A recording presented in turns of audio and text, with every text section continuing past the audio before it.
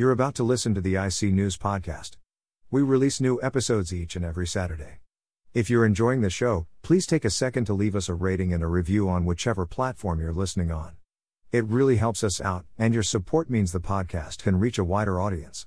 And let's be honest, what the fuck else have you got to do at the moment? Watch Tiger King again? Just click the goddamn button already. Stay safe. Stay home. Wash your hands, and enjoy the show.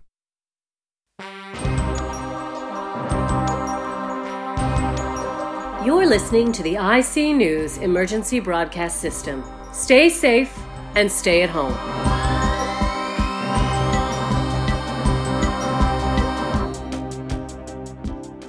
Health Secretary Matt Hancock emerges from self-isolation and then turns around and sees his own shadow, meaning the country is in for another 6 weeks of nuclear winter.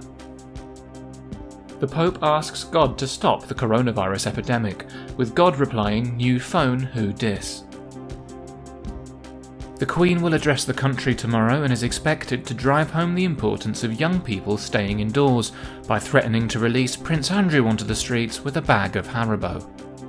And finally, Jeremy Corbyn bids goodbye to frontline politics after his final day in office as Labour leader. No matter what you think of him, nobody has left a party redder since the prom scene in Carrie.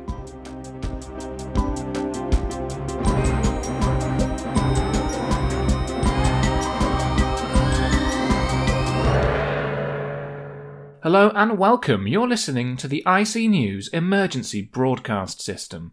The network is currently in lockdown, meaning we're all working from home and I'm reading the news in my pants. You're welcome, Britain. It's currently 8 a.m. on Saturday the 4th of April, meaning that later on today the big political story will be the Labour Party announcing the winner of its seemingly never-ending leadership contest. Whoever the winner turns out to be will be back next week with all the hottest new smears of the season, as the country looks forward to selling its soul to another decade of proxy rule by media oligarch. We'll be loading you up with all of the Murdoch Empire's hottest new catchphrases for eroding the already flimsy semblance of democracy offered by a two-party system. Whether it's "he's a metropolitan lovey," or "she's just Jeremy Corbyn in a dress," or "it's Lisa Nandy somehow." No, I don't know how that happened either. For now, though, the ability to predict what might happen remains beyond us here at IC News. Instead, we're forced to deal with the grim and horrifying reality of life as it currently stands here on Earth Prime. To that end, here's Tom King with some advice on how to better support the NHS here in lockdown Britain. The following segment is a public service announcement on behalf of the IC News Network. The coronavirus pandemic currently sweeping the UK is a national health crisis. All UK residents must now stay indoors and follow good hygiene practices in order to help flatten the curve and alleviate the pressure on our health service.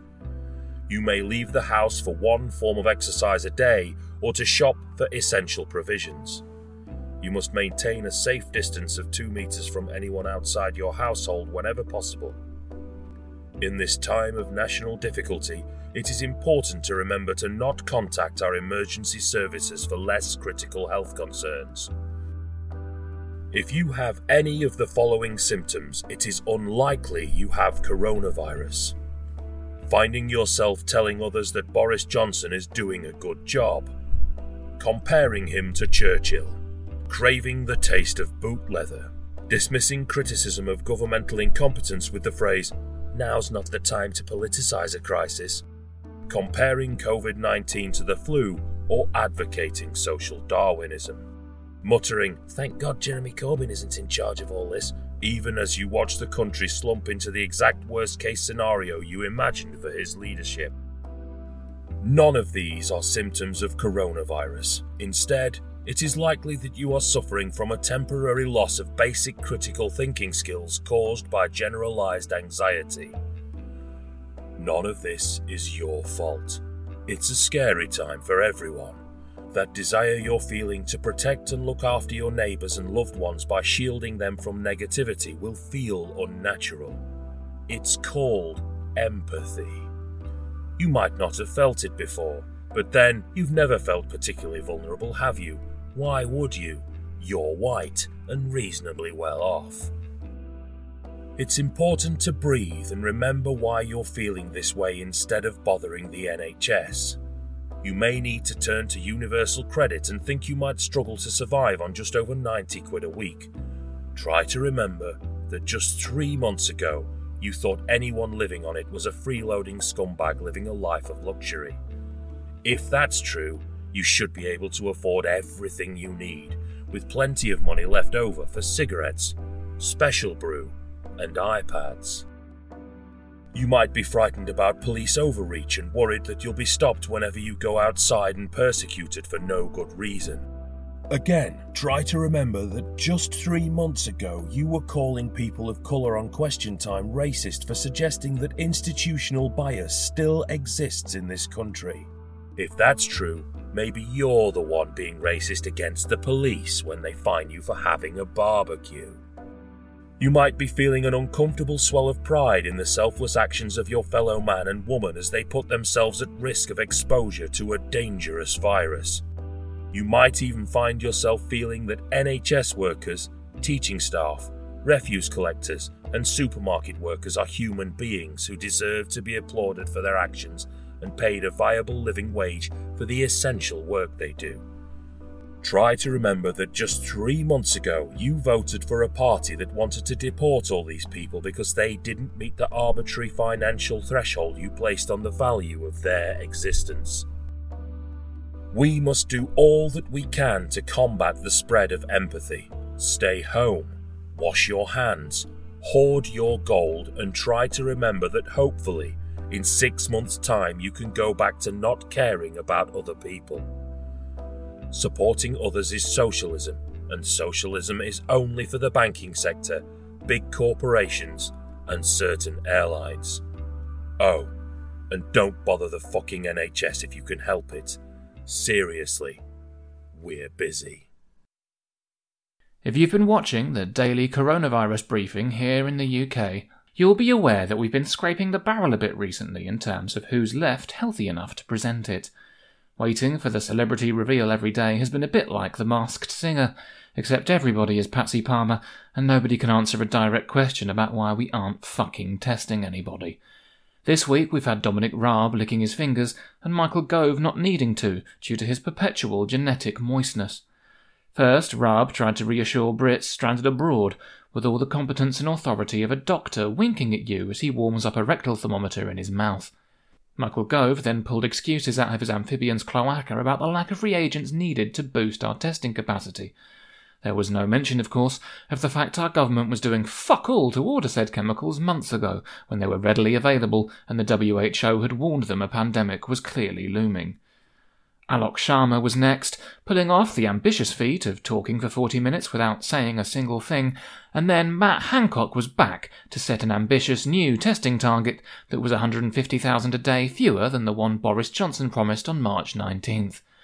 If all of this has left you confused, frightened, and utterly ignorant of what the fuck's going on, congratulations! You're probably presenting the press conference tomorrow. The UK is still desperately lagging behind on testing, even for frontline staff, and the government has only just now begun to address our national shortage of lab facilities by contacting universities and hospitals to start using theirs to produce testing kits. Michael Gove did have some good news for us among the chaotic nonsense, however. Fewer people were using buses, until he pointed it out, and then all of a sudden people started using them again. While our own government saw the truth in the street once and is therefore able to vaguely describe it to a sketch artist, over in the States the Trump administration is in full propaganda mode.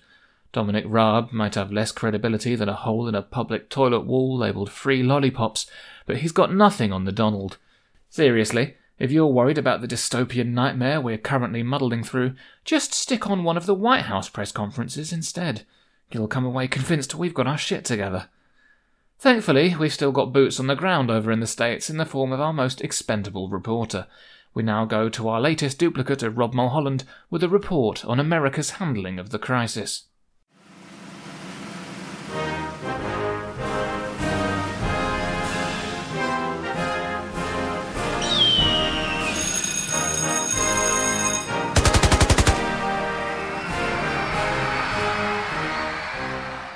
Thanks, Sam. I'm Rob12, and if you thought panic buying was embarrassing over in the UK, try getting hold of an AR-15 here in the States.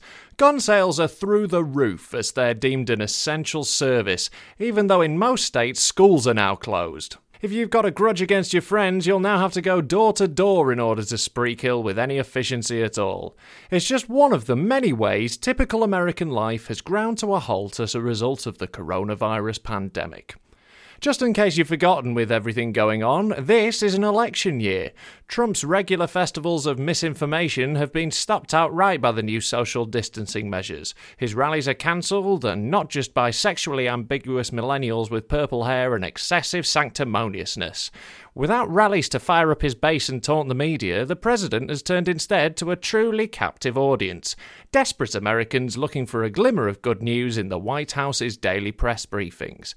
They've been predictably insane, with Trump repeatedly waffling back and forth on social distancing, touting unproven miracle cures, and praising a pillow salesman. Boy, do you sell those pillows? It's unbelievable what you do. I can only assume they're selling so well because half of America needs something soft and affordable to scream into right now. The press briefings here are textbook propaganda, seeking to recast Trump's early handling of the coronavirus crisis as anything other than disastrous. Just a few short weeks ago, he claimed it was all set to be over in a matter of days. Now he says between 1 and 200,000 deaths will be a great victory. This is Trump's grifting dialed up to 11. His usual con job is to waffle back and forth, claiming maybe this'll happen, maybe it won't. He can then turn around later and justify any fuck-up by claiming he predicted it. That sort of ambiguity means the president's messaging on what people should be doing is cloudier than a syphilitic's piss. Communication between federal and state level is currently paralysed by complete incompetence, with Trump passing the buck on to individual governors and blaming them for failing to get an early grip on the very situation he spent months downplaying. The States is now the global epicentre of the pandemic, and Trump is not enjoying having to take responsibility for any of it. I say that you're a terrible reporter. That's what I say. And I think it's a very bad signal that you're putting out to the American people. After a furious backlash, testing has finally ramped up drastically here, but make no mistake, the Trump administration has one eye on public health and one eye on restarting the economy regardless of whether or not it costs thousands of lives. After weeks of historic stock market collapses, the recovery only began after Trump started musing publicly about getting the country open for business again by Easter. It was only after a desperate attempt to talk Trump around by the one intelligent adult left in the room, take a bow Dr. Fauci, that America's social distancing measures were extended to the end of April. Americans can now see for themselves that capitalism is an engine that runs on blood, and Donald's expectation is that the faithful will be more than willing to die for it. Look out for November, when presumably the new slogan will be Martyr America Great Again. Then there's the real good news. Trump's approval ratings are up in the face of all this because there's nothing like left-wing criticism of your complete mismanagement of a crisis to fire up your loyalist, misguided sense of oppression. Owning the libs is heading to a whole new level of human sacrifice, so buckle up everyone. The crazy train is only just leaving the station and we won't find out where it stops until November. Over here, everybody. This man's criticizing the president. Oh, look, here come the Red Hat Brigade to advocate for my free speech. This is what you get for politicizing a crisis when we should all be putting together, you traitorous piece of Democrat shit. Woohoo! See that? 2 meters away, just like the president said. Now let's go drink some aquarium cleaner like he told us to. Woohoo! America! America! America! America! America! America! Yeah, America! For those of us working in the media, it's important to remember the positive role broadcasting can have on all of our lives, even in one of the country's darkest and most anxious times. This week, the BBC revealed it would be unveiling an ambitious series of programmes to support children's education. In a newly isolated world, we're increasingly turning to the media for succour. Here at IC News, we aren't deaf to the desperate bleating of the proletariat, which is why the emergency broadcast system will, moving forwards, be allocating a section every week to positive news stories or new content designed to alleviate the stress of life in lockdown. One of the biggest new burdens facing parents trapped with their offspring is the responsibility of keeping them engaged with their own education. So, Danny, it pains me to do this, but today we're throwing to you to round off our show with some positive content. What have you got for us? Hello, Sam. If you've been on lockdown by yourself for a while now, you'll be in the same position as me, bored out of your skull and chafed to pieces. With TV studios shut down and our regular programming interrupted, there's fuck all left to watch. In these desperate times, you may even have found yourself turning to YouTube. In this brave new world of individually produced content, we've had teachers becoming viral superstars and the Joe Wicks workout tugging on the quims of homeschooling mums everywhere. For freelancers like me, it's a potential goldmine, which is why I'm pleased today to unveil to the network my brand new YouTube channel, Danny's Alternative Bedtime Stories. Yeah, Danny, I'm not sure this is the right place for self-promotion. You, kind sir, can shut your fucking face. The advertising revenue for my jet washing business is about the only thing keeping the lights on in this place at the moment. So how about you unbutton the pants on your little rule book and let the great big dick of free enterprise swing free for a minute, eh? How colourfully persuasive. Yeah. Gloves on the other foot now, innit? What? Shut up, will you? I'm here to talk about my new venture. If you're stuck at home with the kids, struggling with their English lessons and bored out of your mind with reading The Gruffalo for the umpteenth fucking time, Danny's Alternative Bedtime Stories will take the nighttime story off your hands.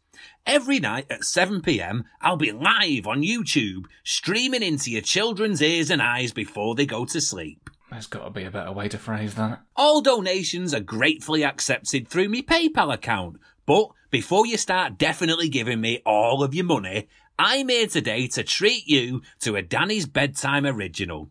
Settle down, tuck yourself in and close your eyes. This is the Tiger King who came to tea. Oh, fuck me. Once, there was a little girl called Sophie, and she was having tea with her mummy in the kitchen. Suddenly, there was a ring at the door. Sophie's mummy said, "I wonder who that can be. It can't be the Walmart truck full of perished meat because that came this morning. And it can't be Daddy because he's got his key. We'd better open the door and see." Sophie opened the door and there were 17 big, furry, stripy tigers and a man with awesome tattoos and a bleached mullet wearing a shiny tiger print shirt and leather trousers. The Tiger King winked and said, "Excuse me, but I'm very hungry. Do you think I could have tea with you?" Sophie's mummy said, "Of course. Come in." So the Tiger King came into the kitchen and sat down at the table. Sophie's mummy said, "Would you like a sandwich?" But the Tiger King didn't just take one sandwich. He took 3, and he lit up his meth pipe and said, "That bitch Carol Baskin killed her husband." Danny, I'm really not sure how appropriate this is. Then the Tiger King smoked all the meth and ate all the biscuits and all the cake until there was nothing left on the table. Sophie's mummy said, "Ah!" because a tiger had ripped her arm off and blood was spraying all around the kitchen. And Sophie found she couldn't fashion a bandage and run the tap because the tigers had eaten all the cloth and drank all the water in the tap. Well, this is really bleak. Just then, Sophie's daddy came home. The Tiger King looked him up and down, his eyes lingering hungrily on Daddy's crotch. He bit the corner of his lip and said, "Daddy, would you like some meth? It's got magical properties. It gives you lowered inhibitions and a sexual energy to try something new." Would it really have been that hard just to do with going on a bear hunt? And Sophie's daddy said, "I know what we'll do. I've got a very good idea. We'll all smoke meth and join this murderous cat-themed sex cult." And they all had a lovely supper with sausages and chips and ice cream. Then, Mummy slowly bled to death on the kitchen floor as Sophie played with an adorable little tiger cub, and the Tiger King took Daddy by the hand and slowly led him upstairs. The end. I'm Danny Sutcliffe, and this has been your bedtime story. Check back with us later in the week for other original classics like Where the Gone Wild Things Are and Fuck Off, Bernard. Now go and donate through PayPal, you tight bastards. Sleep tight, don't let the bedbugs bite. Oh, thank Christ for that. Now that your children are successfully traumatized into sleep, it's time to call an end to this particular episode of IC News. Before we go, though, here are the headlines you may have missed, in between napping and wanking and staring out of the window like a caged canary. Boris Johnson is to extend his period of self-isolation as he still has a temperature, meaning the entire country is now a lot like his children and hasn't heard from him for ages. Researchers raised security concerns about the video conferencing app Zoom, revealing it has odd encryption and routes data through China. A Home Office spokesman has defended the Cabinet's use of the app for meetings, saying there could be no risk of sensitive leaks when it's already no secret the government has no idea what the fuck it's doing. Prince Charles opens up the NHS Nightingale Emergency Hospital via video link. Paying tribute to the health service, the Prince of Wales stressed the importance of making difficult medical decisions, like denying medical care to women in their 90s after their sons sneak upstairs and cough on all the corgis. And finally, the owner of Amazon, Jeff Bezos, has offered to donate $100 million to American food banks after finding it down the back of the sofa on his diamond-encrusted super yacht. You've been listening to IC News. Thank you and goodbye.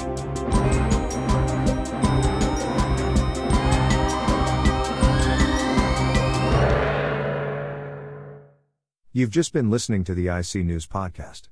We hope you enjoyed it. If you did, please take a second to leave us a rating and a review on whichever platform you're listening on. It would really help us out. Each episode of the podcast is written and produced by Sam Gore. In this episode you heard Sam Gore, Allison June Smith, Tom King, Rob Mulholland, and Danny Sutcliffe. The main IC News theme is written and performed by Eddie French, and the graphic design is by Chumshy.com. In this episode you also heard 2 tracks by Kevin MacLeod from www.filmmusic.io, Glitter Blast and Sincerely. Full credit for their use, and for the use of any sound effects under the attribution license, are given in the podcast description. If you'd like to contact the show, you can email us at icnews@gmail.com. We'll be back with a new show next Saturday at 8 a.m. Until then, stay safe, stay home, and wash your hands.